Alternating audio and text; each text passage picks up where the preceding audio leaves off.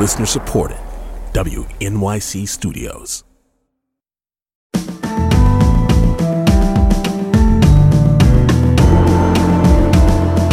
You're listening to Brian Lair's Daily Politics Podcast. Today is Monday, August 21st. I'm Bridget Bergen, senior reporter in the WNYC and Gothamist newsroom, filling in for Brian today. We turn to the first official Republican debate of the 2024 presidential cycle. This Wednesday, at least 9 candidates qualified for the televised debate on Fox News after meeting polling and donor thresholds. But as of right now, only 8 are expected to meet on that Milwaukee debate stage. I think you know the one who has opted out, even though the Republican National Committee has not put together a formal list of who will be attending. The participating candidates have to sign a loyalty pledge to support whoever the Republican nominee ultimately ends up being. The frontrunner of the race, former President Donald Trump, has not done so and plans on some counter-programming with a one-on-one interview with former Fox News host Tucker Carlson at the same time as the debate. New polling data from 538 puts Trump at roughly 54%, with his closest competitors way behind.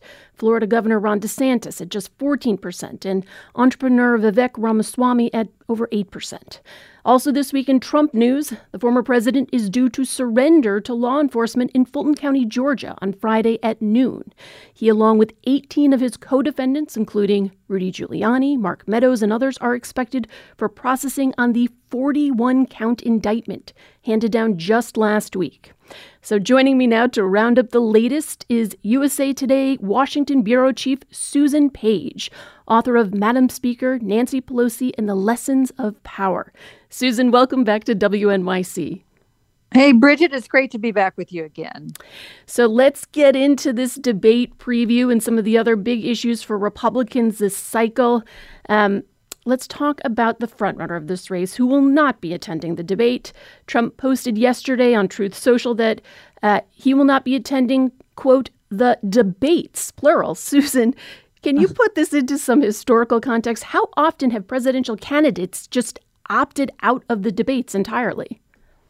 Well, candidates in the past have sometimes opted out of debates. That happened with George Bush. Ronald Reagan opted out of an early debate in 1980. It's not unprecedented. It is a little dangerous because it enables the other candidates to say you're afraid to debate or you're afraid to be on stage. They can make fun of them.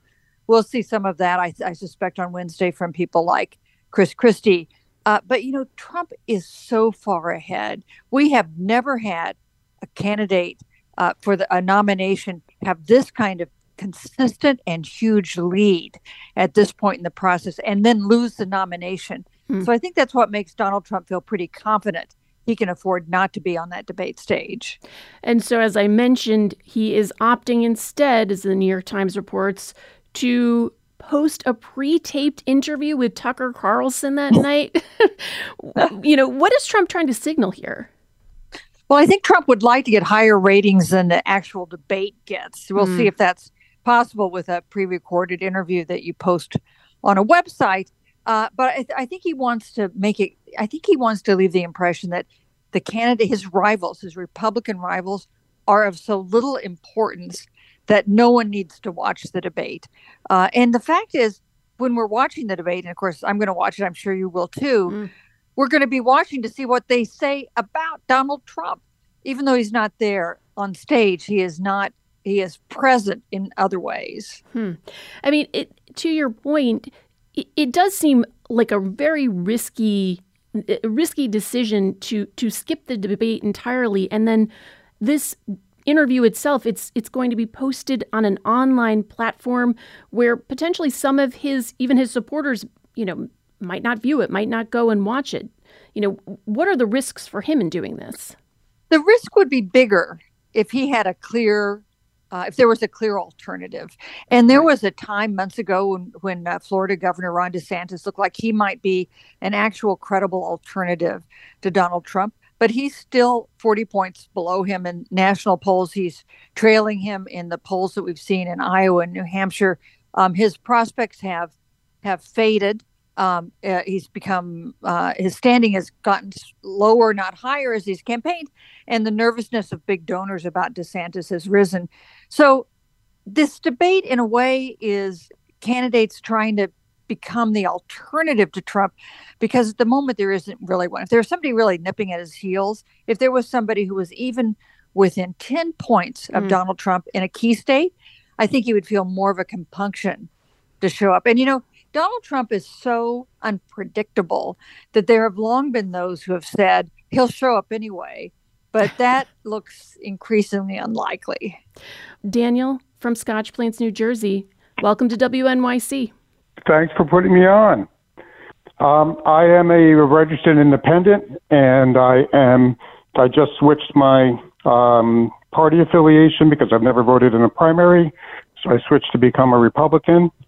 And I'm very proud to say I will vote for whoever is second after Trump. And Daniel, go ahead. Yeah, so my defining issue, currently Christie looks great because he's not going to give Trump a free pass. If he's elected, he's not going to let him continue to, be a treasonous person against the United States government. So. Daniel, thank you so much for your call. Thanks for listening, and call us again. Let's talk for a minute about this recent Fox News poll with Ramaswamy, rising in the polls, closing that gap between himself and DeSantis from 17 percentage points to 5, coming in third place at this obviously extremely early stage in the race. For listeners who may not be familiar, how is Ramaswamy positioning himself in the race? What kind of candidate is he? And how is he sort of changing this field, or at least trying to? Ramaswamy's been an interesting candidate. I think that a lot of us didn't take him particularly seriously when he announced, but he's proved to be a really agile campaigner in a way that, for instance, DeSantis is not. And in a way, he does what some of the other candidates do, in that he hugs Trump. He praises Trump. He does not criticize Trump. But he has managed to have a message that says, Trump was great. I want to do more. Trump was great. I want to move on to the next step. He offers youth. He's only 38 years old, the youngest in the field. He's rich. He's already given loaned his campaign $15 million. That's not something all the candidates are in a position to do. He has an interesting life story. His parents immigrated here from India. So he is very conservative, and he has campaigned a lot against wokeism, whatever that means to you. He says the climate change agenda is a hoax. He's got a kind of a tough, hard right message, but he comes across with kind of this useful vigor, and he doesn't get as tied up in knots in talking about Trump as some of the other candidates have done. We are previewing the upcoming Republican debate on Wednesday. Let's go to John in the Bronx. John, welcome to WNYC. Yes, thank you so much for picking my call. As a matter of fact, I am a registered Democrat that I'm switching to the Republican Party just because of Chris Christie. I want to vote for him. He's such a strong person on his feet.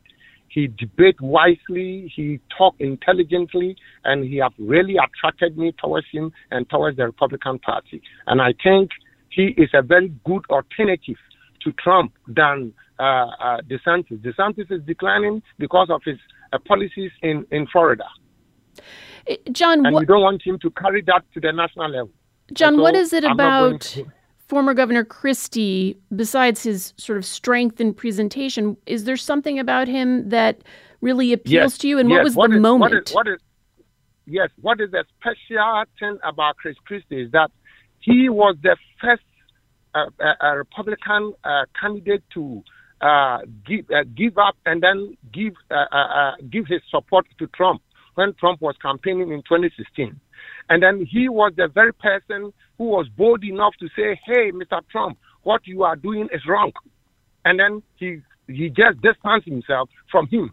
And he is the same person who is telling the whole world, listen, this guy is being indicted for the 4th time, and he's not a credible candidate to become a president again for the United States. And for his stand I see sincerity in Chris Christie. I see genuineness in his criticism, and I see statesmanship in him. That is why I'm going for Chris Christie. For him, I'm switching camp to Republican Party and voting for Chris Christie. John, thank you so much for that call. Susan, kind of interesting there. We've had, in our incredibly unscientific callers, 2 for Chris Christie so far. Any sense from you that he has the ability to, do exactly what John kind of laid out there, which is to take that, initial run for president back in 2016 when, I think there was that famous meme of him standing right behind President Trump, and then be able to capitalize on the fact that he has now become someone who is active, vocally calling out the former president for his conduct in office. Is that a strategy that, you see as potentially one that could help Christie, make some gains in the polls? Chris Christie would love to be, I hope he's listening to this show. He would be very pleased to hear about his support. I think it's unlikely that Chris Christie is going to be the Republican nominee because he is taking on Trump in a very frontal and pugnacious way. He's a skilled debater, a former prosecutor. You can see that when he's on a debate stage.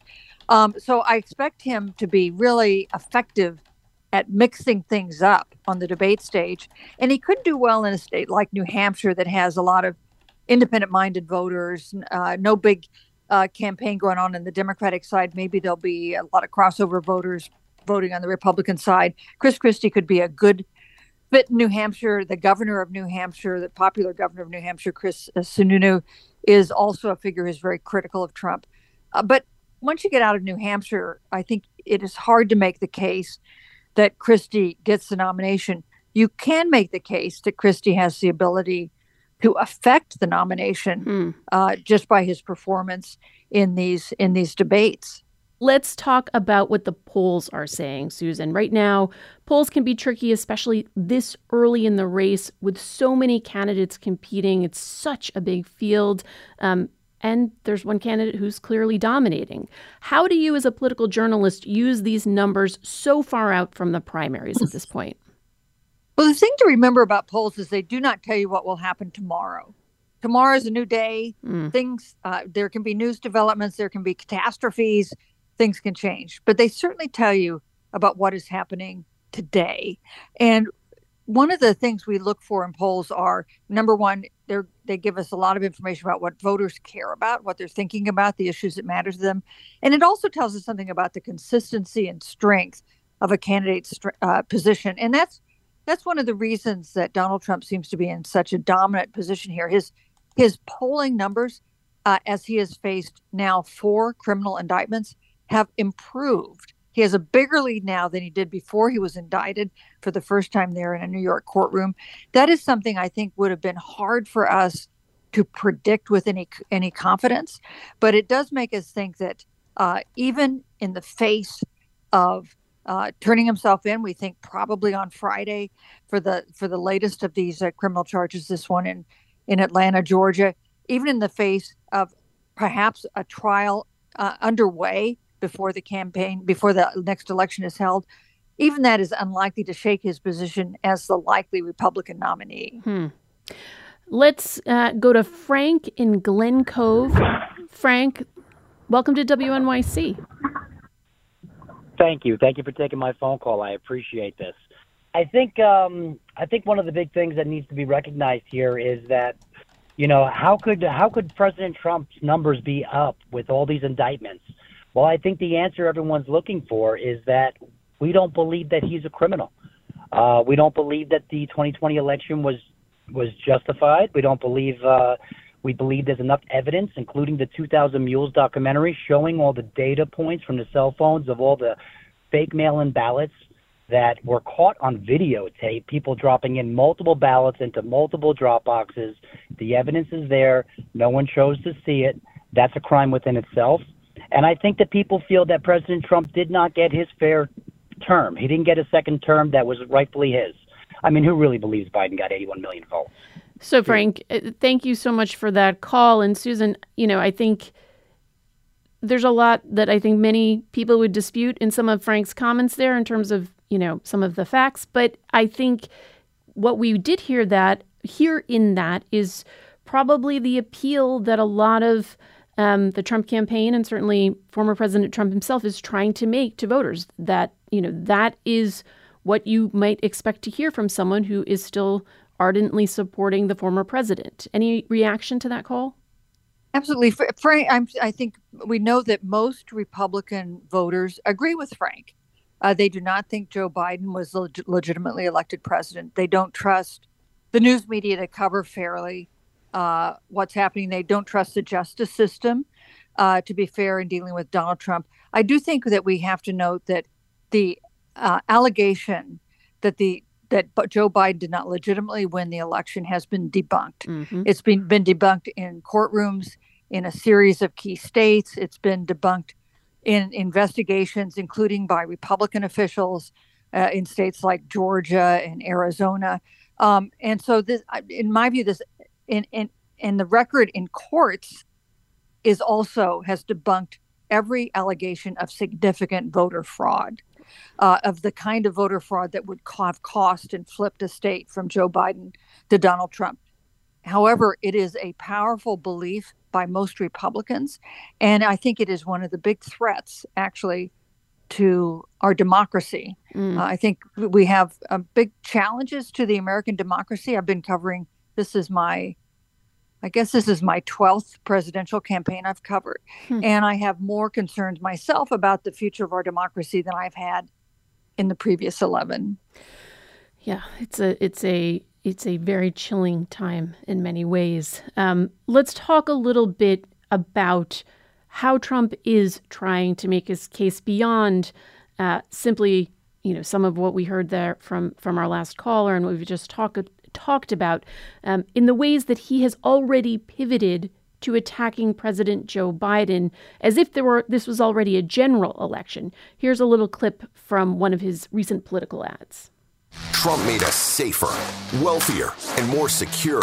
Prices were low, groceries affordable. We were beating China, jobs coming home. Our border was secure. But Joe Biden's America, wages down, prices soaring, families struggling. Only Trump's ready to get our economy, our country back on track. Oof. Okay, so, Susan, let's talk about how Trump is trying to position himself against President Biden in terms of policy, so to speak. Is it any really different than how he was trying to compare himself during the last election? Well, those are some of the same issues. Immigration, of course, was his original issue since he came down the escalator in 2015 to announce his campaign. It continues to be an issue that really animates his voters. And you heard him talk about China and the economy. Now, one problem is the economy at the moment under Joe Biden looks pretty good. We've had 2 years of really historic job growth. We've seen inflation, which was definitely a big problem. We've seen it come down. We now have the possibility of what they call a soft landing, where we can get inflation under control without tipping the economy into a recession. I think the economic argument gets a little harder to make, especially if people begin to actually believe and see in their own lives what we're seeing in the economic data. You notice one thing: there are some issues he chose not to talk about. For instance, we don't hear former President Trump talk about the issue of abortion. That is an issue that we've seen be very powerful in a series of elections, including the last, in a series of elections, in a way that is perilous for Republicans, since the Roe v. Wade access to abortion protections were overturned by the Supreme Court. But I think what we are hearing is a preview of what Donald Trump will try to say about Joe Biden, that he's not been a good steward of the economy, that he's a weak leader, and that everything was better when Donald Trump was in the White House. I mean, I think one of the points that you raised there, I'm curious in terms of the abortion issue. We have heard some of the other candidates talk about how they support a 15-week national ban. Trump's stance on that has been much more non-committal. Do you think that is an issue that will come up much on Wednesday night, particularly given that Trump is not there? Yeah, I hope so, because I think it's an important issue that Americans care about, those on both sides of the issue. Yeah, Trump has not promised to back a national abortion ban at 15 weeks. Neither is DeSantis, even though DeSantis signed a 6-week abortion ban in Florida. You see a lot of, and even Vivek Ramaswamy and Chris Christie say there shouldn't be a national abortion ban. There's nervousness in Republican ranks. While the Republican base is strongly anti-abortion, a lot of swing voters, especially women, have found this to be an issue that has convinced them to vote for Democrats in the last few elections. I think most analysts think that the issue of abortion was a big factor in costing Republicans that red wave they expected at the last midterm election and didn't see. Let's talk about some of the other issues that may come up on Wednesday night. The issue of China. The GOP candidates are pretty unanimous in their stance that China poses the greatest risk to the United States. The question for the candidates is how and to what extent to, sever the intertwined economic ties between the two countries. How do you expect that issue and the issue of China to come up on the debate stage on Wednesday night? As you just said, I think the opposition to China, the warnings about China, are pretty unanimous across the Republican ranks. Actually, we've heard President Biden take a tough stance toward China since taking office as well. So that's not an issue that really divides them. If you're thinking about foreign policy, the issue that divides Republicans is aid to Ukraine, because we do have some Republicans, including 70 Republican members of the House, who voted to cut off additional U.S. aid to Ukraine, while other Republicans, including Chris Christie for one, and Mike Pence for another, have stood in support of additional U.S. military and economic aid to Ukraine. That's an issue that might be more interesting to hear about on Wednesday night. Another issue that is likely to come up, of course, is immigration. Trump's stance on immigration was, at one point seen as pretty right-wing fringe politics, but many of the candidates have seemed to align themselves with calls for not only securing the border, but also adding military force, even ending birthright citizenship. Both DeSantis and Ramaswamy, among others, have put forth those two policies. Can you talk a little bit about the outsized impact Trump has had on immigration policies of the right and of this field of candidates? Oh, it's remarkable what we hear about immigration now. Ending birthright citizenship. Some legal analysts say that's not constitutional. The use of violence against migrants trying to cross the border, using military force against them, putting more of those buoys that Texas has put in the Rio Grande. Some of them we've seen migrants caught in barbed wire. We've seen some deaths result. I mean, immigration is an issue that has inflamed the Republican ranks, and it's one that seems to resonate with a lot of Republican voters, and we've really seen these candidates respond to that. Well, we will leave it there for now. A lot to watch this week on Wednesday and again on Friday. My guest has been Susan Page, USA Today Washington Bureau Chief and the author of Madam Speaker, Nancy Pelosi and the Lessons of Power. Susan, thank you so much for joining me. Hey, thank you, Bridget.